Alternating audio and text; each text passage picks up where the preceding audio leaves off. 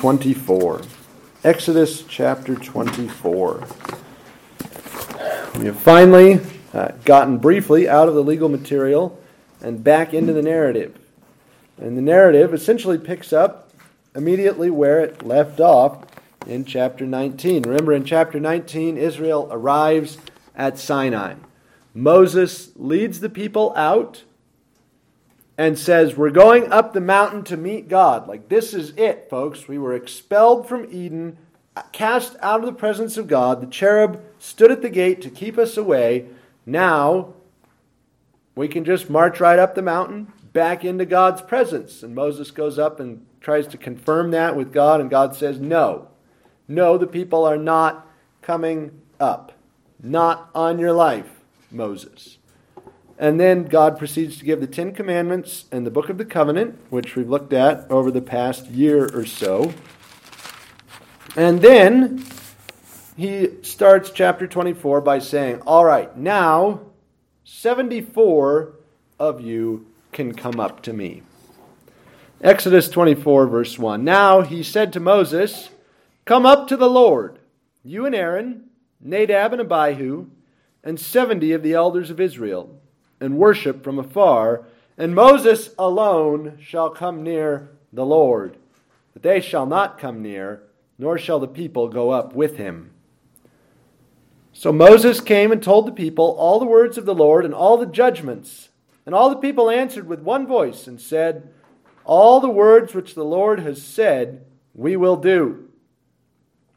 And Moses wrote all the words of the Lord, and he rose early in the morning and built an altar at the foot of the mountain, and 12 pillars according to the 12 tribes of Israel. Then he sent young men of the children of Israel who offered burnt offerings and sacrificed peace offerings of oxen to the Lord. And Moses took half the blood and put it in basins, and half the blood he sprinkled on the altar. Then he took the book of the covenant and read in the hearing of the people, and they said, all that the Lord has said we will do, and be obedient. And Moses took the blood, sprinkled it on the people, and said, behold, the blood of the covenant which the Lord has made with you, according to all these words. Then Moses went up, also Aaron, Nadab, and Abihu, and 70 of the elders of Israel, and they saw the God of Israel. And there was under his feet, as it were, a paved work of sapphire stone, and it was like the very heavens in its clarity. But on the nobles of the children of Israel he did not lay his hand. So they saw God, and they ate and drank. Let's pray. Father, yet another mountaintop moment of revelation. Free us from distraction. Help us to focus on your word. Draw us up as you did Moses and Aaron and the 72 others, that we might see your glory. Let us see the God of Israel tonight, Father. Before our very eyes may Christ be portrayed as crucified. Help me to speak boldly and accurately. Give us all the grace to listen carefully, to worship with our ears, as we come into your presence. We pray these things, Lord, in the name of Jesus, your Son. Amen. So the narrative resumes. Israel came out of Egypt to go into the presence of God. They got to Sinai. They thought, this is it. This is the moment. And then God said, no, the people are not to come up. Only Moses. Here's all the ordinances. Here's 10 commandments. Here's 4 chapters of the Book of the Covenant. So, that's what we've been looking at. Now, Moses is still on the mountain with God in verses 1 and 2, and God says, here's the invitation. Just 74 of you can come up. The people cannot come up. 74 of you are invited. Now, what's odd about this invitation is that it's not followed by the invitation being answered. Rather, God says, come up to me, and then Moses and the 73 others going up isn't recorded until verse 9. in verses 3 to 8, in the middle here, we have this covenant ratification ceremony. God says, come up to me. But the way that invitation is answered first is seemingly by the covenant ratification ceremony with the blood of the covenant. It's almost as though by sandwiching the ratification between the invitation to the presence of God and the accepting of that invitation, Moses is saying there are actually two ways into the presence of God. Some go into God's presence by physically ascending the mountain. But the vast majority of people, Joe Israelite, comes into the presence of God through the covenant ceremony, through being sprinkled by the blood of the covenant. This invitation to come up to God, in other words, has two levels, as it were. One is the sealing of the covenant, and the other is through physical ascent. And actually, the one that is primarily used, the one that is ongoing in the life of the people of God, is the covenant ratification ceremony, the sharing of the blood of the covenant, the sprinkling of the blood of the covenant. Moses does that for Israel. That's how they encounter God, and I would go so far as to say that that is still how we today encounter God. You don't have to be a mountaineer and climb Sinai or any other physical peak to come into the presence of God. The key is having the blood of the covenant applied to you, which is exactly what happens in this passage. So Israel comes into God's presence in our text tonight. They do so literally in the person of the mediator who goes physically into the presence of God on Sinai. But they also do so sacramentally or through the covenant ceremony, which brings them into God's presence symbolically through the application of the blood of bulls. Well, let's look at this invitation. Come up to the Lord, you, Aaron, Nadab, Abihu, and 70 of the elders of Israel.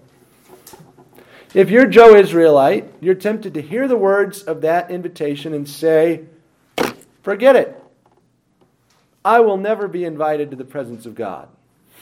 I'm not Moses. I'm not Aaron. I'm not one of the big dogs. I'm not an elder of Israel, nor am I going to be.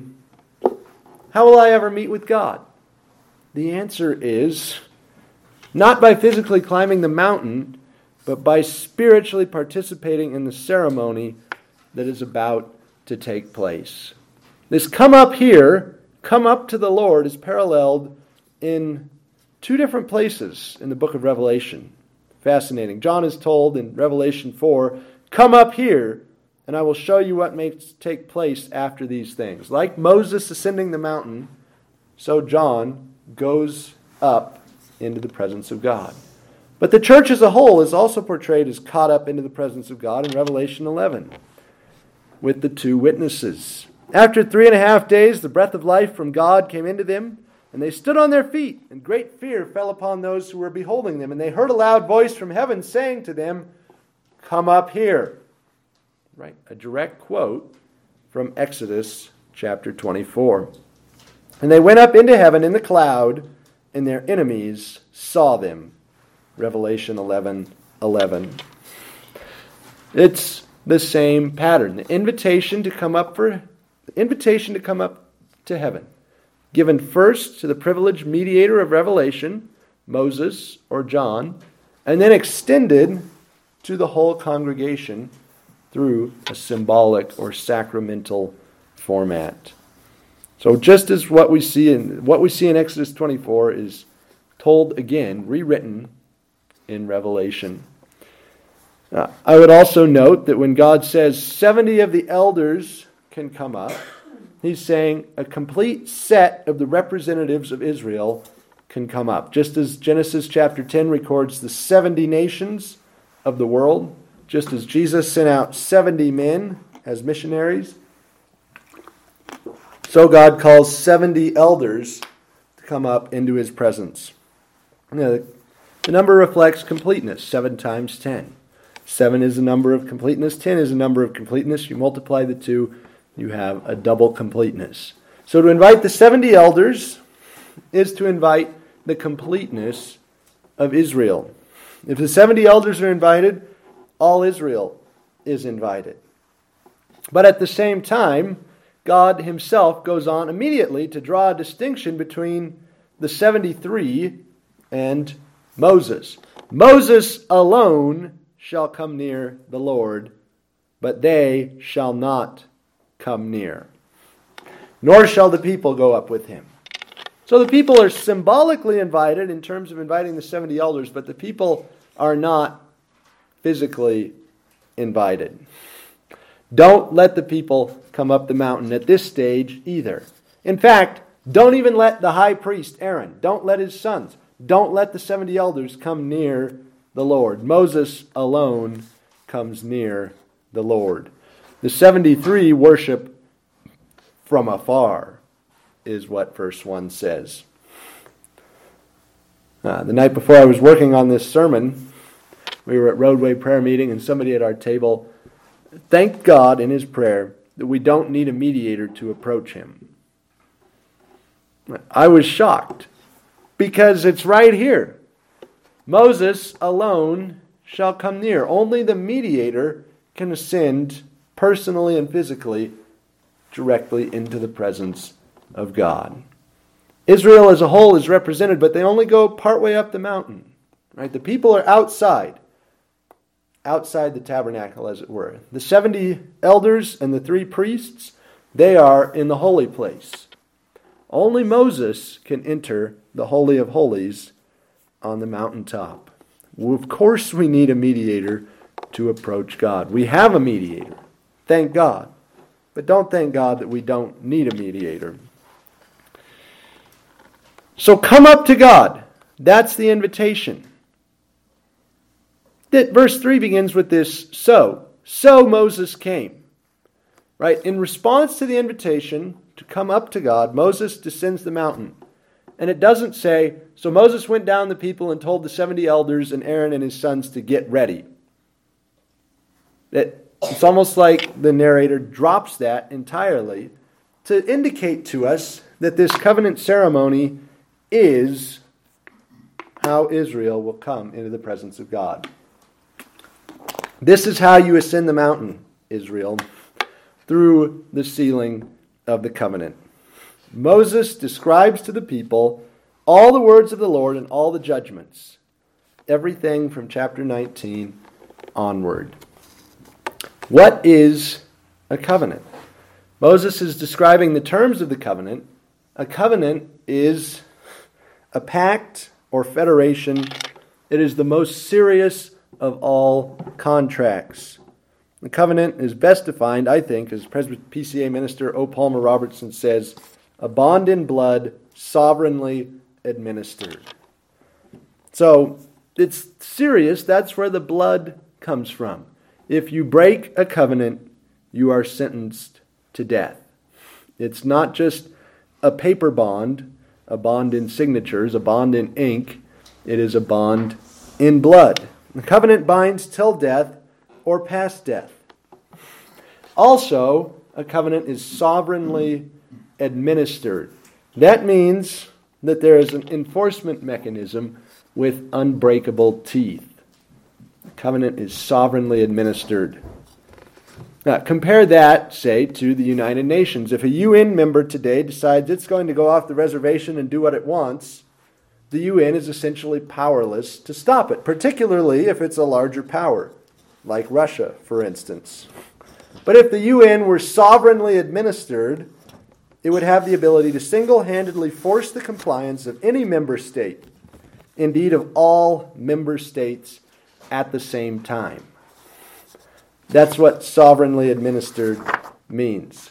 God sovereignly administers his covenants, and he has the power to force the compliance or to punish the non-compliance of all covenant parties at once. So Moses is presenting a bond in blood, sovereignly administered. And this is how he did it. This is what the text records. First, Moses proclaimed the terms audibly. He came and told the people all the words of the Lord and all the judgments. I really got a kick out of the commentator who said, the people had just heard the Ten Commandments spoken audibly by the voice of God, so they wouldn't need them repeated. Right? What a great commentator. He must not live with any people. Most of us need to have things repeated. Key ideas, key concepts, key rules have to be beaten into our heads. And the people are sold. Immediately they say, all that the Lord has spoken, we will do. Some theologians have tried to say that this was a bad idea. That Israel should not have just said, oh yes, we'll do that. These theologians are off target, to put it mildly. Imagine Israel saying, some of what the Lord has spoken we won't do. And we won't always be obedient. In fact, God, we reject your terms.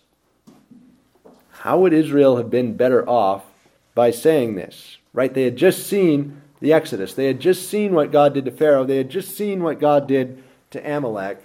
When God comes to you and says, I will make you a deal, it's an offer you can't refuse. What exactly do you have to offer if you want to cut a deal with God? Right? If you want the senator across the aisle to vote for your pet project, you better vote for his pet project. We have nothing to offer God that he has not given to us. If you want God to lessen the number of laws, or to promise you something better than a land flowing with milk and honey large enough for 7 nations, you better have something to offer him. And quite frankly, Israel didn't, and you and I don't. Israel had no choice, in one sense, but to accept the terms. And the terms are incredibly generous, righteous, just. We've just spent many months looking at God's terms and seen throughout how good they are, how perfect they are, how perfectly fitted to human nature and human society. Well, Moses doesn't just proclaim the terms verbally, he then writes them down so that they are preserved. Moses wrote all the words of the Lord. If you and I make a deal verbally and then 10 years later we revisit the deal, we frankly don't remember what we said. The Word of God is too important to be left to human memory. So Moses writes all this down, and then presumably he goes to bed. And he rises early in the morning, and he visualizes the terms for the people of God. He builds this altar, and around it he puts 12 standing stones, 12 short pillars. Now, why does Moses build an altar with 12 pillars around it? Well, he's saying a covenant is not a verbal bond. A covenant is a bond in blood. This altar is the place of death and sacrifice. The 12 stones represent the 12 tribes of Israel, which the text tells us. And so the altar represents, one could say, the presence of God in the midst of his people. God in the center at the altar, the 12 tribes of Israel all around him. The altar also shows that God is only present with his people through sacrifice, through death, through the shedding of blood. The altar is the place of death. Moses sends the young men to offer burnt offerings and sacrifice peace offerings.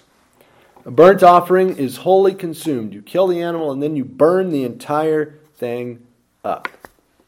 It symbolizes the worshiper giving his whole self to God.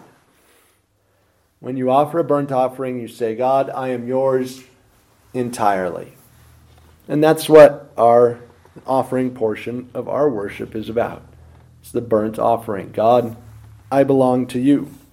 The peace offering is roasted and then eaten by the worshiper, eaten with God as a covenant meal.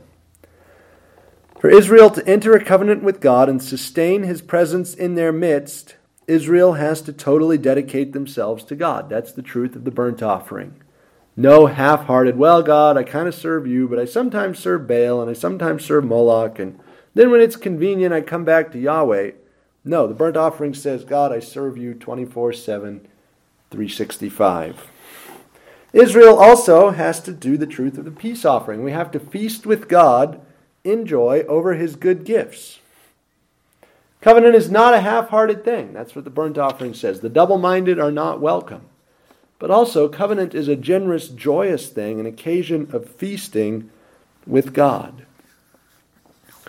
Finally, Moses reserves half the blood in basins, but he sprinkles the other half on the altar. So the first thing sprinkled with blood is the altar, which represents God.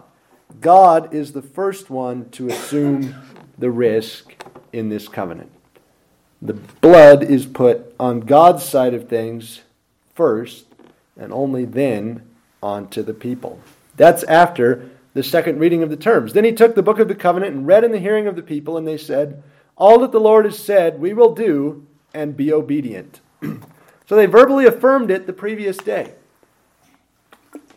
Now they verbally affirm it a second time. Moses then takes the reserved blood in the basins and sprinkles it on the people.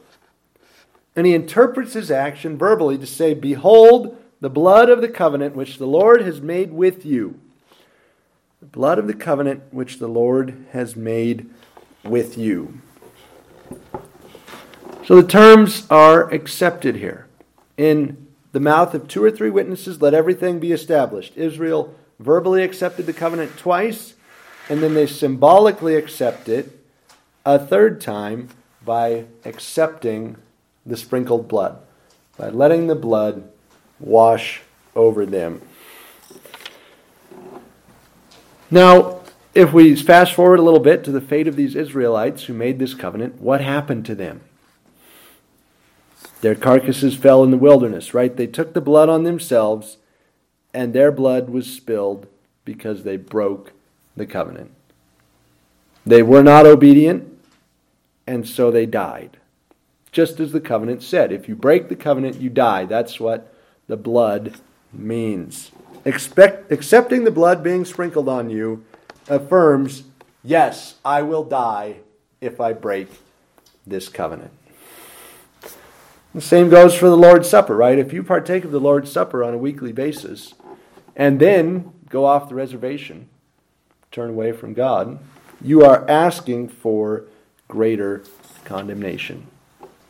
Far greater condemnation, because you have willingly accepted the blood of the covenant and said, yes, I have entered a bond in blood. Yes, I understand that my life is forfeit if I break this covenant. When you do, look out. Moses gives us a final note.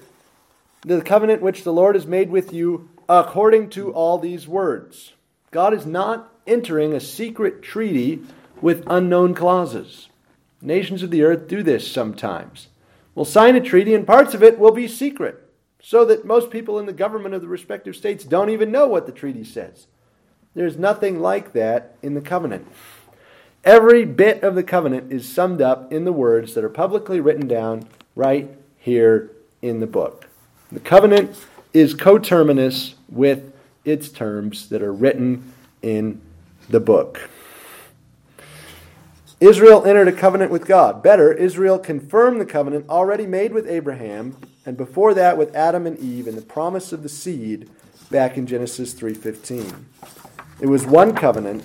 This law at Sinai did not annul the promises that God had already made to his people. Rather, it confirmed those promises.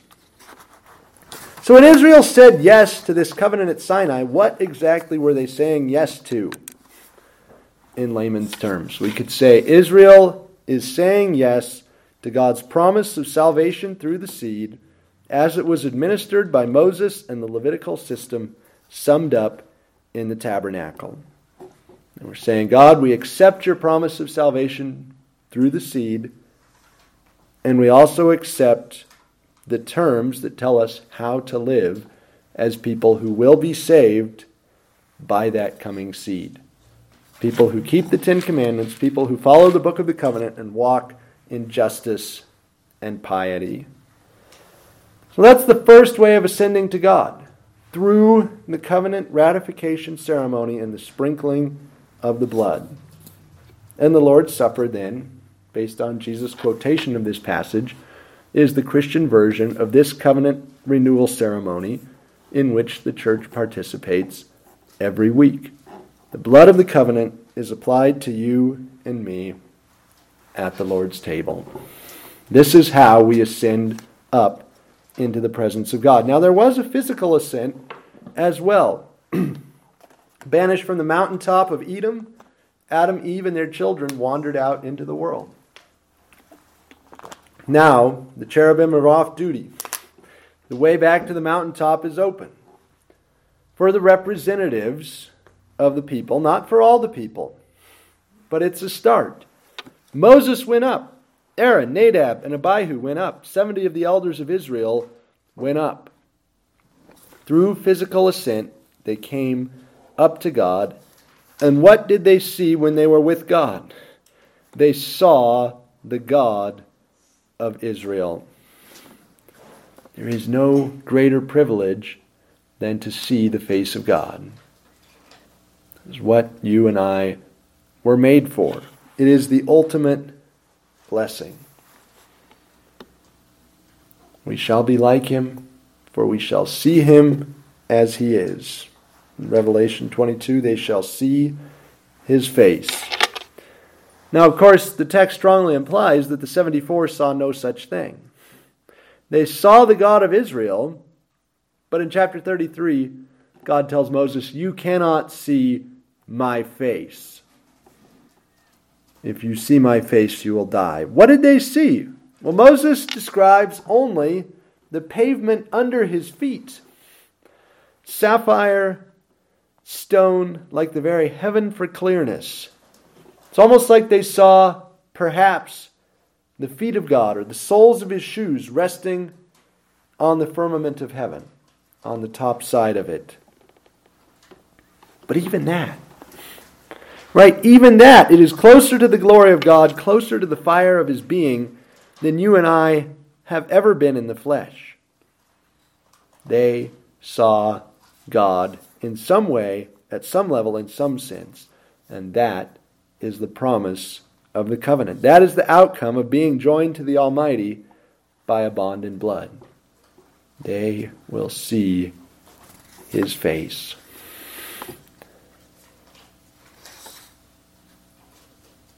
We will see his face someday through Christ, and we will live. Moses has to comment on that. They saw the God of Israel, but on the nobles of the children of Israel he did not lay his hand. What does that mean? Apparently that he did not reach out to harm them in anger. They saw God and lived. The glory of God would fry you in an instant. Would fry these 70 elders in an instant. But because of the mediator's presence, it didn't. God is a consuming fire, but he did not consume them. He did not lay his hand. In fact, he consented in some sense to participate in a covenant meal with him. They saw God and they ate and drank. When you are in covenant with God, you will get to see him. You will get to live with him. You will get to eat with him. Are you ready for that? Do you want to do that? We practice now by coming to the Lord's table, getting ready for the consummate marriage supper of the Lamb. Through the blood of the covenant, there is access to God's mountaintop presence for all of us. Let's pray. Father, we thank you for the cup which is the new covenant in Christ's blood, shed for us for the forgiveness of sins. Lord, our minds are not equal to the glory that has already been revealed, much less to the glory that shall be revealed. But we know that when he appears, we shall be like him, because we shall see him as he is. We ask that you would give us that beatific vision, that we would be blessed beyond all blessing by seeing the face of God, to know you as you truly are, to bask in your presence. Happy are your men, happy are your servants who stand before you and hear your wisdom. Father, count us worthy to attain to that age, we pray. In Jesus' name, amen.